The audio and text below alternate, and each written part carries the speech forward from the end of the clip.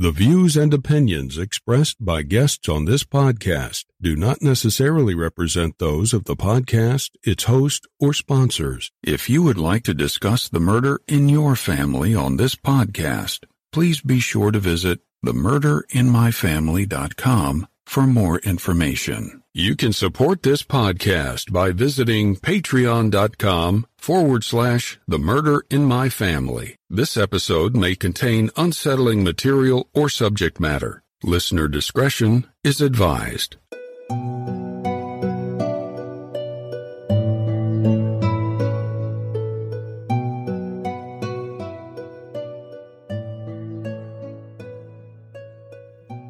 Thank you for joining me for episode 57 of The Murder in My Family. I'm your host, Mike Morford. In this episode, we'll be exploring the case of 37-year-old Charles Anthony McKinney Jr., who was gunned down as he sat in his SUV in an area of New Jersey known for some of its violent crime. But Charles was an upstanding citizen and tried not to get in trouble. His murder is not simply a case of someone who got mixed up with the wrong crowd and paid with his life. We'll jump into this case after some quick housekeeping. Independent podcasts like this one depend on word of mouth to bring in new listeners. So if you find that you enjoy this podcast, please take a minute to rate and review it wherever you listen to your podcast. And be sure to introduce a friend of the podcast and invite them to listen. With your help, the show can continue to grow and reach a new audience. To learn more about the show or the cases we discuss, please visit themurderinmyfamily.com. You can also find us on Twitter with the handle @MurderInMyFam, or by searching for the Murder in My Family podcast on Facebook. If you'd like to support the show through a Patreon donation, it's always appreciated. And you can do so by visiting patreon.com/the Murder in My Family. Benefits of supporting the show on Patreon include early access to ad-free episodes of the show, plus bonus content not heard in regular episodes. Support may also include thank you cards, stickers, and more. If you prefer to, you can also support the show through a PayPal donation by visiting paypal.me/the Murder in My Family. In each episode, I'll give shoutouts to any new supporters. In this episode, I'd like to thank Elaine Fiorina, and thank you to all of the supporters that generously donate to help keep the show growing and improving. Please consider supporting any of the sponsors that you hear on The Murder in My Family, the way that those sponsors support the show. It's with our sponsor support that this show can go on and continue to provide a platform to share these stories with you in every episode. And before we get started with the show, I know that many of you, like me, are going through a lot right now, the likes many of us have never experienced before. And I just want to tell all my listeners to be safe and healthy, and I'll try and continue bringing new episodes of this show to you. And now on with the show. The areas around Newark and Irvington in northern New Jersey have long been known as areas with a high crime rate. In these neighborhoods, drive-by shootings and gang activity aren't uncommon. But in these communities, the majority of citizens there are honest, hardworking people. One of those people was Charles Anthony McKinney Jr. of Newark. Growing up, Charles attended Arts High School in Newark, where he enjoyed drawing and graphic arts. He graduated from there in 1994 and went on to attend college at Essex County and Gibbs Colleges. After college, Charles became a hard worker, and he worked a lot, holding down multiple jobs at both FedEx and Newark Airport. He stayed busy with his jobs and avoided trouble, trying not to get mixed up with the wrong crowd. For a time, he even considered becoming a police officer. When Charles wasn't working, he was busy spending time with his friends and family. Charles had a reputation as being someone that would go out of his way to do stuff to help people that he cared about. According to his sister Tamla, you would be hard-pressed to find anyone that had a bad word to say about Charles. He was the essence of what she would want any son of hers to be. In his spare time, Charles would tinker with computers, taking them apart and building them. His room was stocked with computer parts of all kinds. But one thing that Charles really took pride in was his Jeep Cherokee. When he had some downtime, he was usually driving it or taking care of it. Many of his friends would joke about how much time he spent in his SUV. In early 2014, 37-year-old Charles was enjoying being a father to his 11-year-old son, Elijah. He He also learned that he had another child on the way, a child that was due in 3 months. Being a father and having to support not only himself, but 2 children, gave him the motivation to keep working his 2 jobs. Charles was looking forward to what the future might hold. But just over 6 years ago, on Monday, February 24th, 2014, Charles's life would come to a violent end. As a favor, Charles drove his cousin from Newark to nearby Irvington. When they arrived at their destination on the 200 block of 21st Street, Charles waited in his Jeep while his cousin completed an errand. At around 12:40 p.m., as he sat waiting, Charles was approached by 2 or more young men. Without warning, a gun was pulled, and someone opened fire on Charles as he sat behind the wheel of his Jeep. He was struck in the head and slumped over the steering wheel. A witness reportedly heard one of the men say as they quickly left the scene that they got the wrong guy. Charles was mortally wounded, and police and emergency personnel were called. When his cousin found out that Charles had been shot, he scrambled to call Charles's family and break the news to them. And when they learned that Charles had been shot, there was a lot of confusion and chaos. They didn't know where Charles was or what condition he was in. After checking a nearby hospital, they determined that Charles was still at the location where he had been shot at. His sister Tamla, after getting a call from her mom, rushed to the scene. But by the time she got there, Charles had been taken to University Hospital in Newark. His loved ones scrambled to get there, but they were too late. Charles was pronounced dead at 1:22 p.m. His murder stunned and devastated his family. Charles was the last person that they thought might be the victim of such a violent and senseless crime. And police would have their work cut out for them. In an area where violent crime is a frequent occurrence, and where witnesses aren't usually willing to talk out of fear of retaliation, they would have an uphill battle. There were rumors and gossip about who might have murdered Charles, but in the end, no one was arrested. The case got a 1-paragraph mention for the most part on a local New York area CBS News clip. After that, it seemed as if the case was doomed to be forgotten, mixed into a collection of unsolved violent crimes in that area. The celebration of his life was held for Charles at the Emmanuel Baptist Church in Newark, followed by funeral services at Fairmount Cemetery. Many of his friends and family came to pay their respects. Charles's sister Tamla was determined to not let her brother's case get lost in the shuffle of other cases. She wanted people to know that Charles was a good brother and father, a hard worker, and a good citizen, and not someone who was involved in a violent lifestyle. She wanted police to continue working on the murder case until an arrest was made, but that day hasn't come yet. In the aftermath of his murder, Charles's family was left to pick up the pieces, saddened and shocked that such a kind and giving person was gone from their lives. Just when things seemed like they couldn't get worse for Charles's family, they did, and 2014 would turn out to be an unbearable year for them. Just over 8 months after Charles was murdered, a fast-moving fire broke out in his family's home. When it was finally extinguished, 2 women were dead, Charles's mother Charlotte and his sister Tanya. In a year of unbelievable heartache, Charles's sister Tamla found herself once again trying to recover from a devastating loss. 6 years later, despite some serious health issues, Tamla is still trying to make sure that her brother's case isn't forgotten, in hopes that one day, despite the odds being against it, that someone is held accountable for her brother's murder.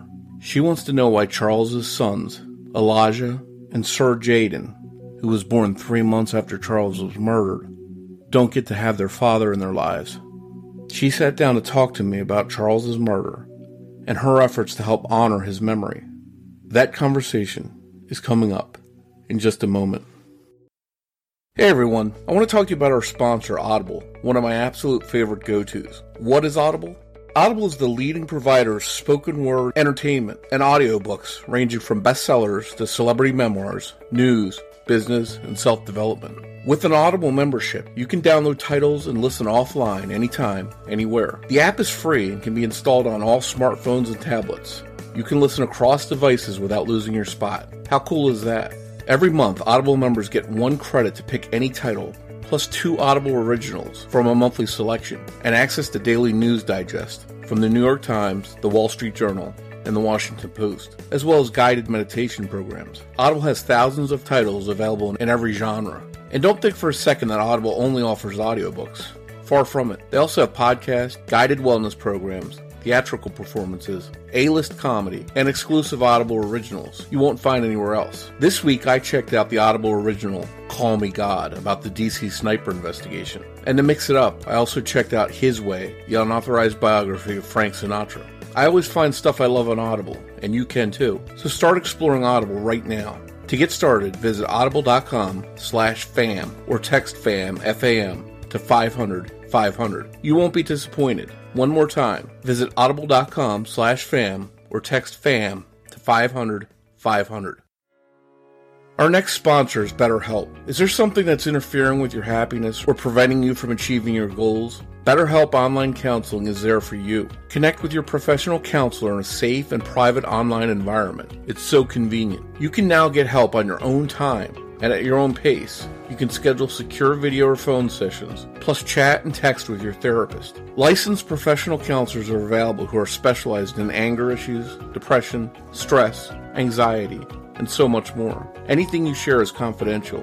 If you're not happy with your counselor for any reason, you can request a new one at any time for no additional charge. There are 3,000 U.S. licensed therapists across the 50 states, and BetterHelp is available worldwide. Start communicating in under 24 hours. BetterHelp is available on desktop, mobile web, Android, and iOS apps. BetterHelp isn't a crisis line, but it is secure, convenient, and professional, and financial aid is available for those who qualify. If you're a regular listener of this show, then you know that sometimes we all have to deal with a lot, and BetterHelp can help you through those times. Best of all, it's a truly affordable option. The Murder in My Family listeners get 10% off your first month with discount code FAMILY. So why not get started today? Go to BetterHelp.com/family. Simply fill out a questionnaire to help them assess your needs and get matched with a counselor you'll love. Once again, that's BetterHelp.com/family.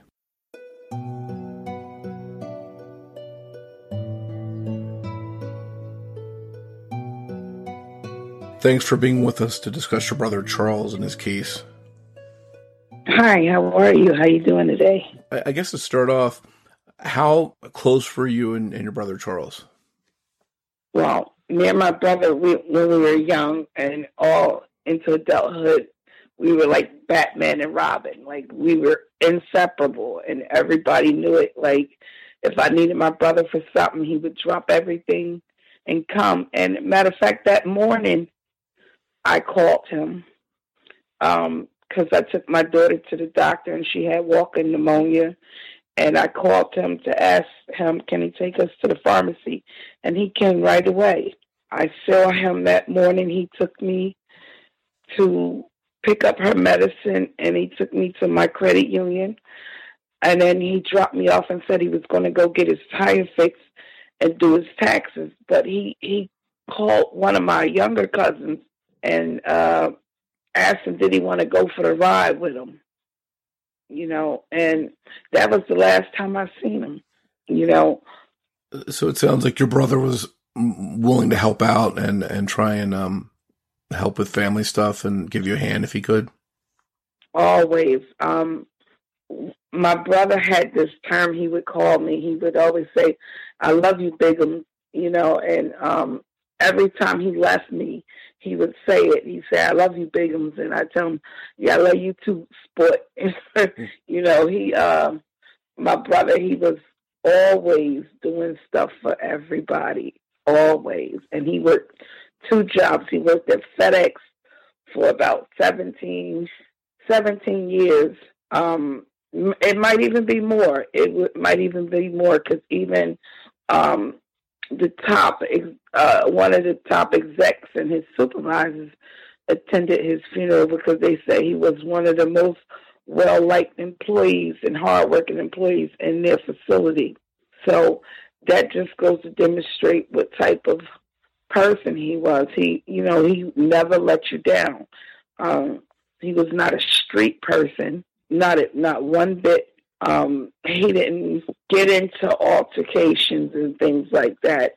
You know, he was just a loving person. If I called him and said, I have a friend who broke down on the highway, can you go help him out? He don't even know him, and he would go help him out just because I asked him to. Loved his family, and he had a son. He worshipped his son. There's nothing in this world he didn't do for his son. If you go into his room, he had pictures of his son everywhere, of him and his son. You know, he helped my mother out tremendously. And, you know, that was my mother's only little boy. He was the youngest. He was the baby. Did you have a big family? No, my complete family is large, but the family that I grew up with, the family I remember was very small. So when I grew up with my brother and my sister, and I have 3 cousins that grew up like brother and sisters with us, you know, and then that's pretty much the dynamics. And 2014 was one of the roughest years of my life, because when my brother died, I felt like half of me went with him. He died in February 24th, 2014. And 8 months later, the house that we grew up in, our family home, caught on fire, and my mother and sister died October 11th, 2014. So that was pretty much 98% of my family that I grew up with personally. So, you know, it's just been difficult. Yeah, I read through that when I was researching and saw that the fire had killed your mother and sister. And, you know, condolences to you for having to go through all of that in 1 year. Take us back to February 2014 when your brother was killed. How did you find out yourself that he had been killed? Like I said, my brother had just dropped me and my daughter off, and, you know, it seemed to me like only minutes later, but I'm finding now it was probably 45 minutes to an hour later. But my phone started ringing. I was on the phone with a coworker of mine offering my condolences to him because he just lost his sister. And my other phone, I had 2 cell phones at the time, and my other cell phone, it just wouldn't stop ringing. And I said, you know what, it's probably my mother, because she just got her another new cell phone, and she likes to play with her cell phone, call everybody all day long. So I tell my daughter to call your grandmother and see if your grandmother's calling me. And I just kept ignoring that phone call, and then I finally picked it up, and it was my younger cousin that my brother went to pick up. And he's screaming into the phone, and he's going, they shot him in the head. They shot him in the head. And I'm like, what are you talking about? Like, you know, because it never crossed my mind that my brother would die this way. And he was like, I'm not playing. They shot Charles in the head. And I was like, if y'all playing a trick on me, this is not funny. And that's what I told him, like, this is not funny. This isn't funny. But then he started crying like this horrible scream and cry. And at that point, that's when I realized that it's true, that my brother just got shot in the head. And my daughter was on the phone with my mother, and I just started screaming. And my daughter dropped her phone and ran over and said, Mom, what's the matter? What's the matter? And I said, somebody shot Charles in the head. And my daughter started screaming. And I have chronic asthma, and I started going into an asthma attack, and my daughter got my machine. My neighbor came because I was screaming so loud. And she said, you put your shoes on. Come on, let's get to the hospital. We got down to University Hospital, and they were like, no gunshot victims came through here. And we were like, okay.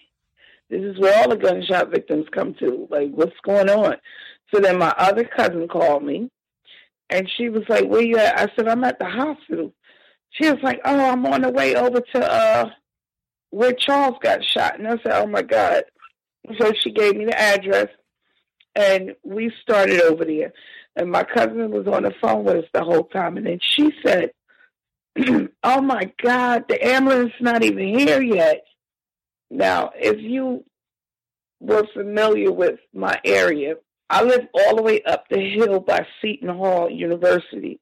The hospital is halfway downtown Newark. That's quite a bit of a ride. My cousin said she was on Broad Street and Market Street, which is all the way downtown, and she ran all the way to the hospital. So there was some type of major delay in the ambulance getting to my brother, because I should have not gotten to the hospital before an ambulance got him to the hospital, because he was closer to the hospital where he was at. And when I got to the scene, they had my brother's car doors open, all of them.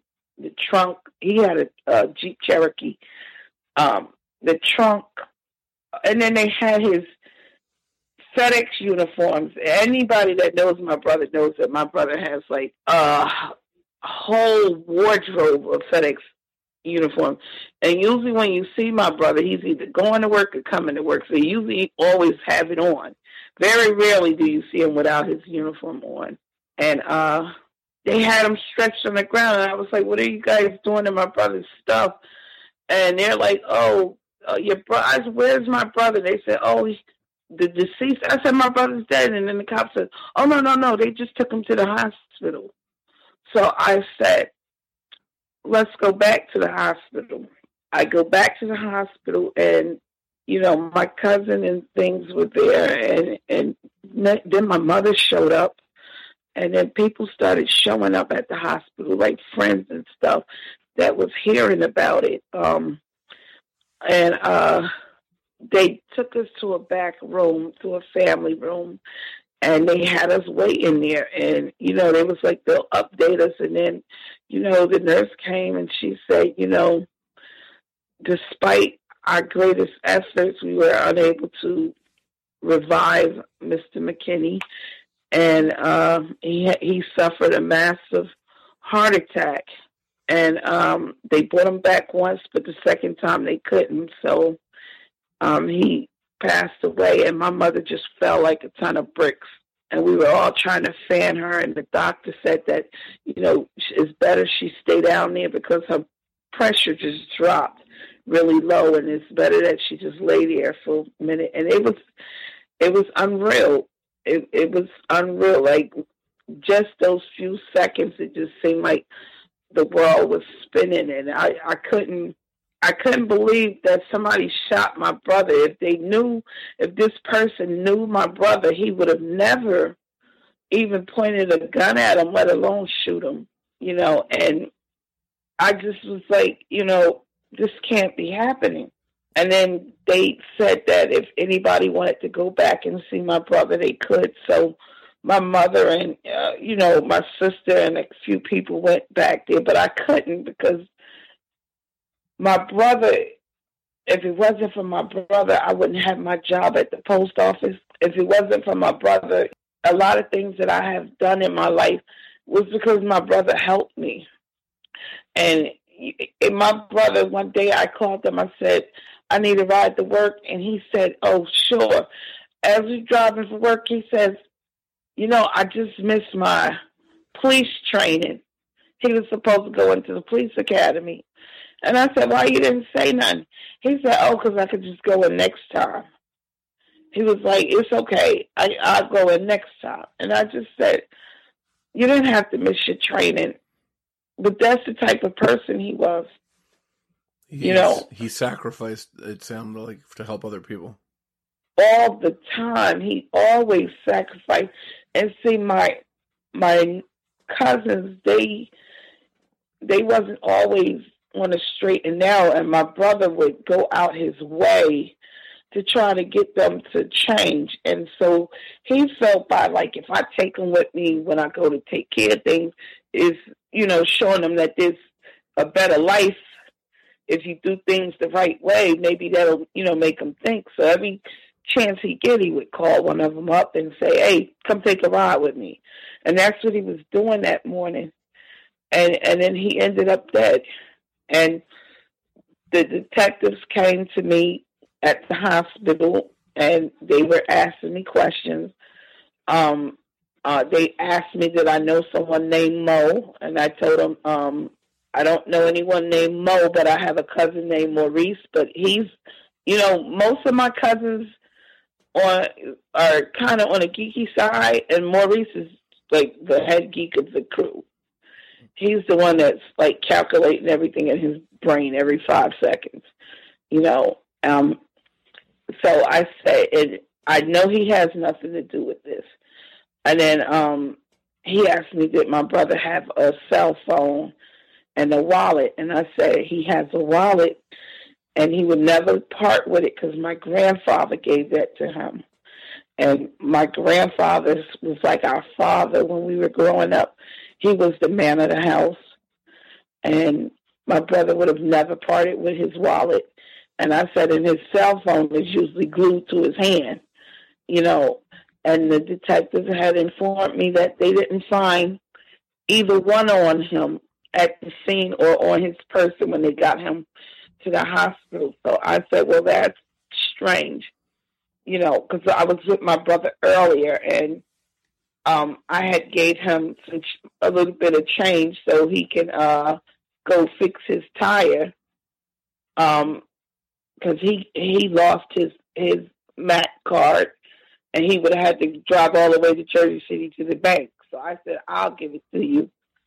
And he pulled his wallet out, so I know that he had his wallet with him, And the detectives, they just was like, we'll continue to investigate. And the next morning, we went down there, me, my mother, and my father, and my sister.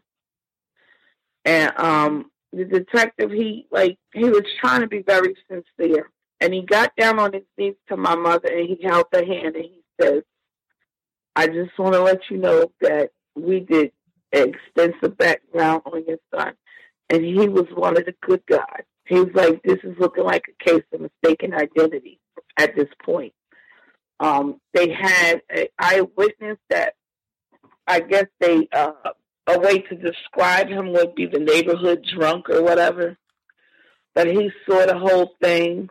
He told the cops that the boys walked past the vehicle, but my brother was too busy in his phone to pay attention. And they came back, and my cousin came down and got in the car. My brother still was fumbling inside with his phone. And then when the guys walked up to the window and raised the gun, I guess, my little cousin, he's a little guy, he said he balled up on the floor. And it was too late for him to say or do anything, and they just started shooting into the car. And according to the witness and what the police told me, that the boy said, the boy that was shooting on my brother's side said, oh, blank, that's not him, that's not him. And they kind of they didn't run away. They kind of walked quickly away. They didn't get in the car, nothing. The guy didn't say, he said at that point he don't know where they went. And so, my brother was just there pretty much just, dying, and they still haven't caught these guys. At one point, they thought that the gunfire might have been for my cousin, but then they ruled that out. And then they locked a young man up who killed somebody exactly a month later, March 24th, who they said was most likely responsible for my brother's murder also. The other guy that was with him, I guess, was going to turn state witness against the actual shooter, but they couldn't charge him with the murder because my cousin or no other witness can corroborate what the guy was saying. So that guy ended up doing less than 5 years for the murder that he committed in March off of some type of plea agreement. Now, they had this plea agreement on RLS Media, which is a news outlet that's on Facebook. And someone called me and said, did you read on RLS. And at the time I said, no, I didn't. And they said they suspect that same young man of 4 other murders. They didn't list what murders. And they believe that they included those murders in the plea agreement he got for 5 years. And they just wrapped it up like that. And he's out now already. He's been out over a year now. Walking the streets. Walking the streets. This is a young man that they believe strongly committed 4 to 5 other murders. My brothers, maybe one of them included. And I've never got from the prosecutor's office, because then they called my cousin down there. They wanted to talk to him again. My cousin asked me to go with him. We go with him. He's back there for hours. I asked the detective, I said, y'all called him down here. Do y'all think that he knows something, or was it intended for him? They was like, no. At that time, that's when they were trying to corroborate the story of the other guy. And my cousin told him he doesn't know. I'm not too happy with my cousin either, because he's in the streets. And so he goes by this code of no snitching and stuff. And in my heart, I believe he knows exactly what happened and who was involved in everything. But when we went back down to the prosecutor's office, they kind of got snippy with me when I asked them, like, I asked him for the detective that's handling the case. And he was like, oh, he's not here. You can have a seat. I had me sitting there for 2 hours. I went and I said, did the detective come in yet? And he was like, oh, you think your case is so important? As soon as your case dropped, he got 2 more cases. This is a revolving thing. And he was like, and if you really want to know what happened to your brother, talk to your little cousin. Wow. So they kind of left it like that. And, at that time, my mother was losing it. If you read the article, my mother and my sister, they were known in the community for helping out. They were like kind of community leaders and stuff, and they did the PTA for the schools. My mother was part of the Abbott Foundation for education. She participated. She did a lot of stuff for the neighborhood, and she never asked for anything in return. All she asked is that they find the person that did this and put them behind bars. And she died not getting what she asked for, And when I called down there, you just get shuffled around. So I stopped calling, because I can't let it consume my life. All I can do is pray now that one day they'll solve my brother's case. So it sounds like in the end, your brother was in the wrong place at the wrong time. It was just a case of mistaken identity. It was just cold-blooded murder. Yes. And yes. Unfortunately, I guess there's a lot of gun violence, and that was just part of it. Yeah. And ironic that he tried to steer clear of all that stuff and still wound up being a victim to it. Yes. Exactly. And you mentioned that a suspect in the case is out on the streets. So they'd never officially charged him with your brother's murder, although they suspect he did it. Nope. They never officially charged him with it. Okay. Go ahead. I was going to say the case is officially open. Your brother's case still remains officially open, even though you don't think they're doing a lot with it. Exactly. They have never came and said, hey, we charged anyone with the case or we included your brother's murder in the plea agreement. No one has ever came to me and said anything about it. anything about it. And, every once in a while I'll call down there, but then, I get this phone shuffle, like, oh, please hold. And then sometimes the phone will hang up, after sitting there for 40 minutes. And I don't drive, and, I've been having a lot of health issues lately, so I can't get up and go down there every day. And part of the reason why I think they kind of like brushed my brother's murder in, I've noticed the pattern in the media. His murder wasn't sensationalized. There was no headlines to catch behind it. Even on the news, they ran my brother's story on the news. It was less than a minute long, and that's because my mother didn't feel comfortable going on camera and giving them the tears that they wanted and stuff like that. There was nobody to go on the camera and say, oh, the normal story that they tell, and because we're very private, we're a very private person. So nobody wanted to go on the news and cry and say, oh, this should have never happened.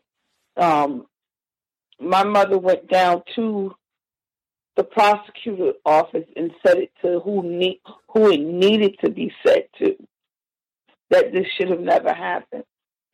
This boy spent his entire life trying to stay out of trouble and dodge negativity and work hard and be a loving, warm person, just to end up getting killed by a gun anyway.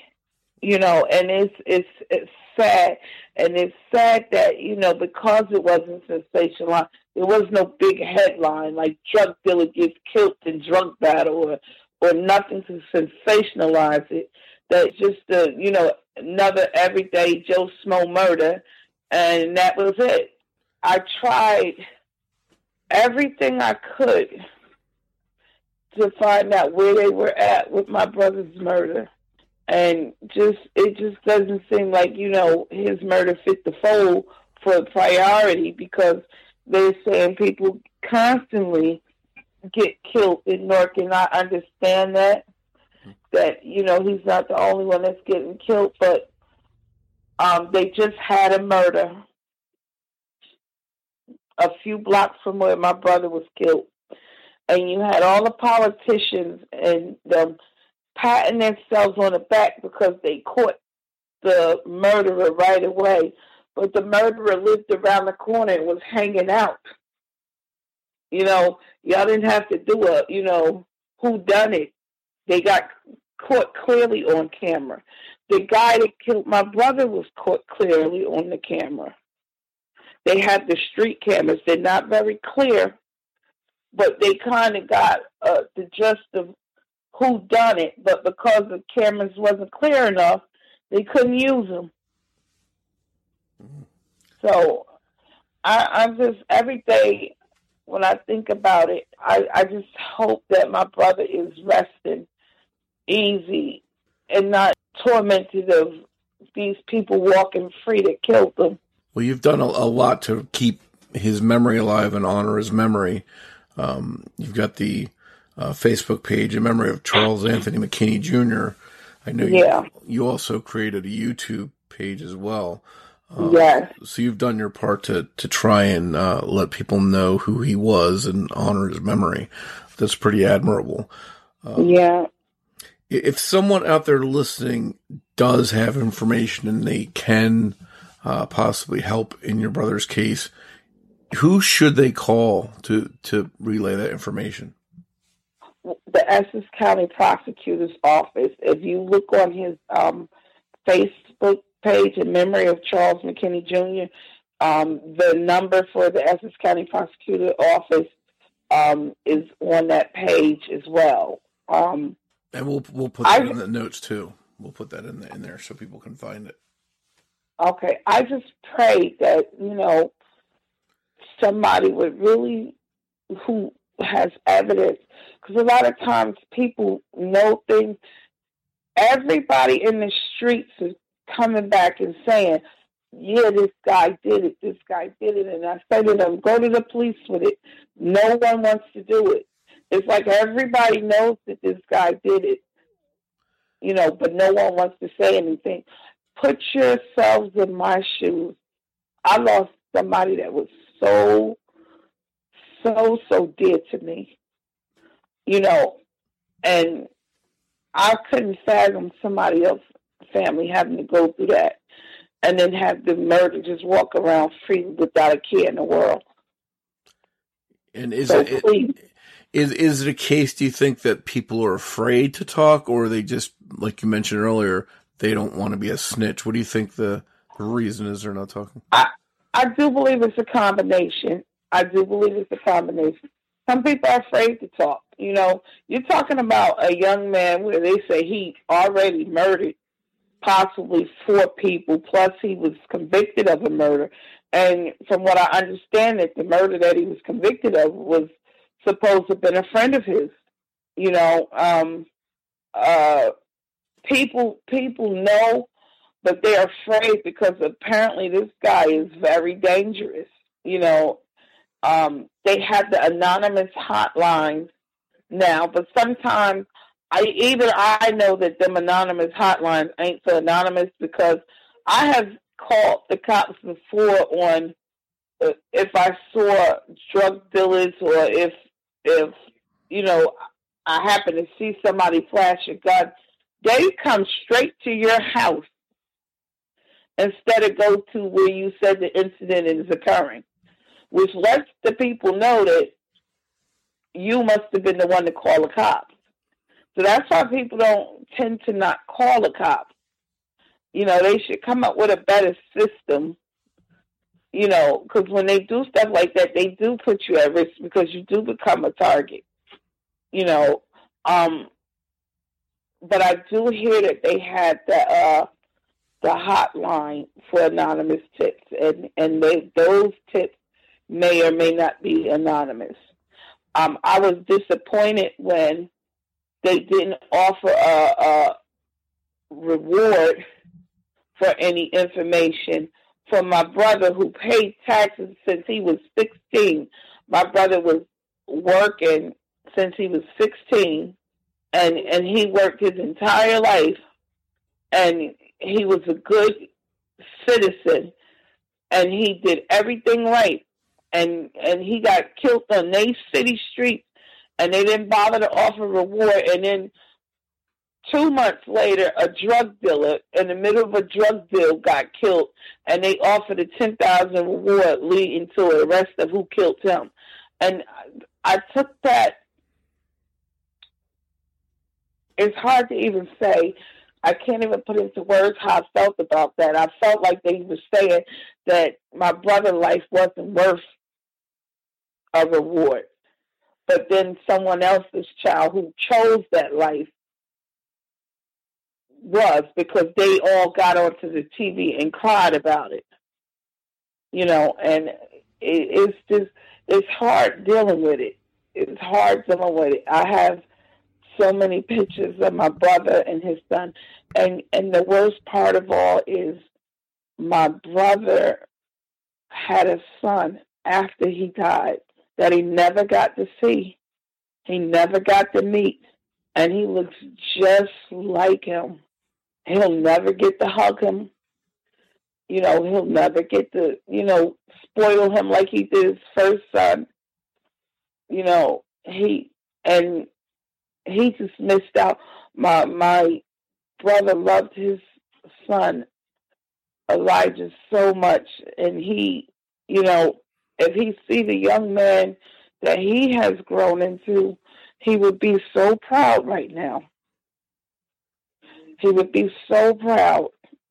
His son is studying to become a firefighter in South Carolina. And his younger son just started school, the one that he never got a chance to meet. So it's rough, and I'm trying to stay in touch with them and stuff so they'll know. You know, it's hard explaining to the younger one about his father because he never met him. Yeah. You know? Hopefully for their sake, and for your sake, there is some kind of resolution and the truth comes out and the right person is arrested and pays for your brother's murder at some point. I hope so. I can't thank you enough, Tamla, for sharing your family's story. It was very tragic, and from not just your brother's murder, but then the fire that took the lives of your mom and sister too. So yeah. I know it's difficult to talk about that, but I appreciate you coming on and opening up and sharing all that with us. Thank you. Thank you for having me. Thank you once again for joining me for this episode of The Murder of My Family. As we wrap up, I'd like to play you a preview of a true crime podcast that I think you'll really enjoy. It's called Lady Justice. We'll be back here soon with an all-new episode. And remember that every murder victim means something to somebody. Hello, my lovelies. My name is Chantel, and I'm the host over at Lady Justice True Crime. Lady Justice is a weekly podcast that covers fascinating cases, both past and present, from around the UK and Ireland. Some of them are strange, many are unbelievable, all of them are completely unique and are someone's story. So please come join me on Apple, Spotify, or wherever you get your podcasts.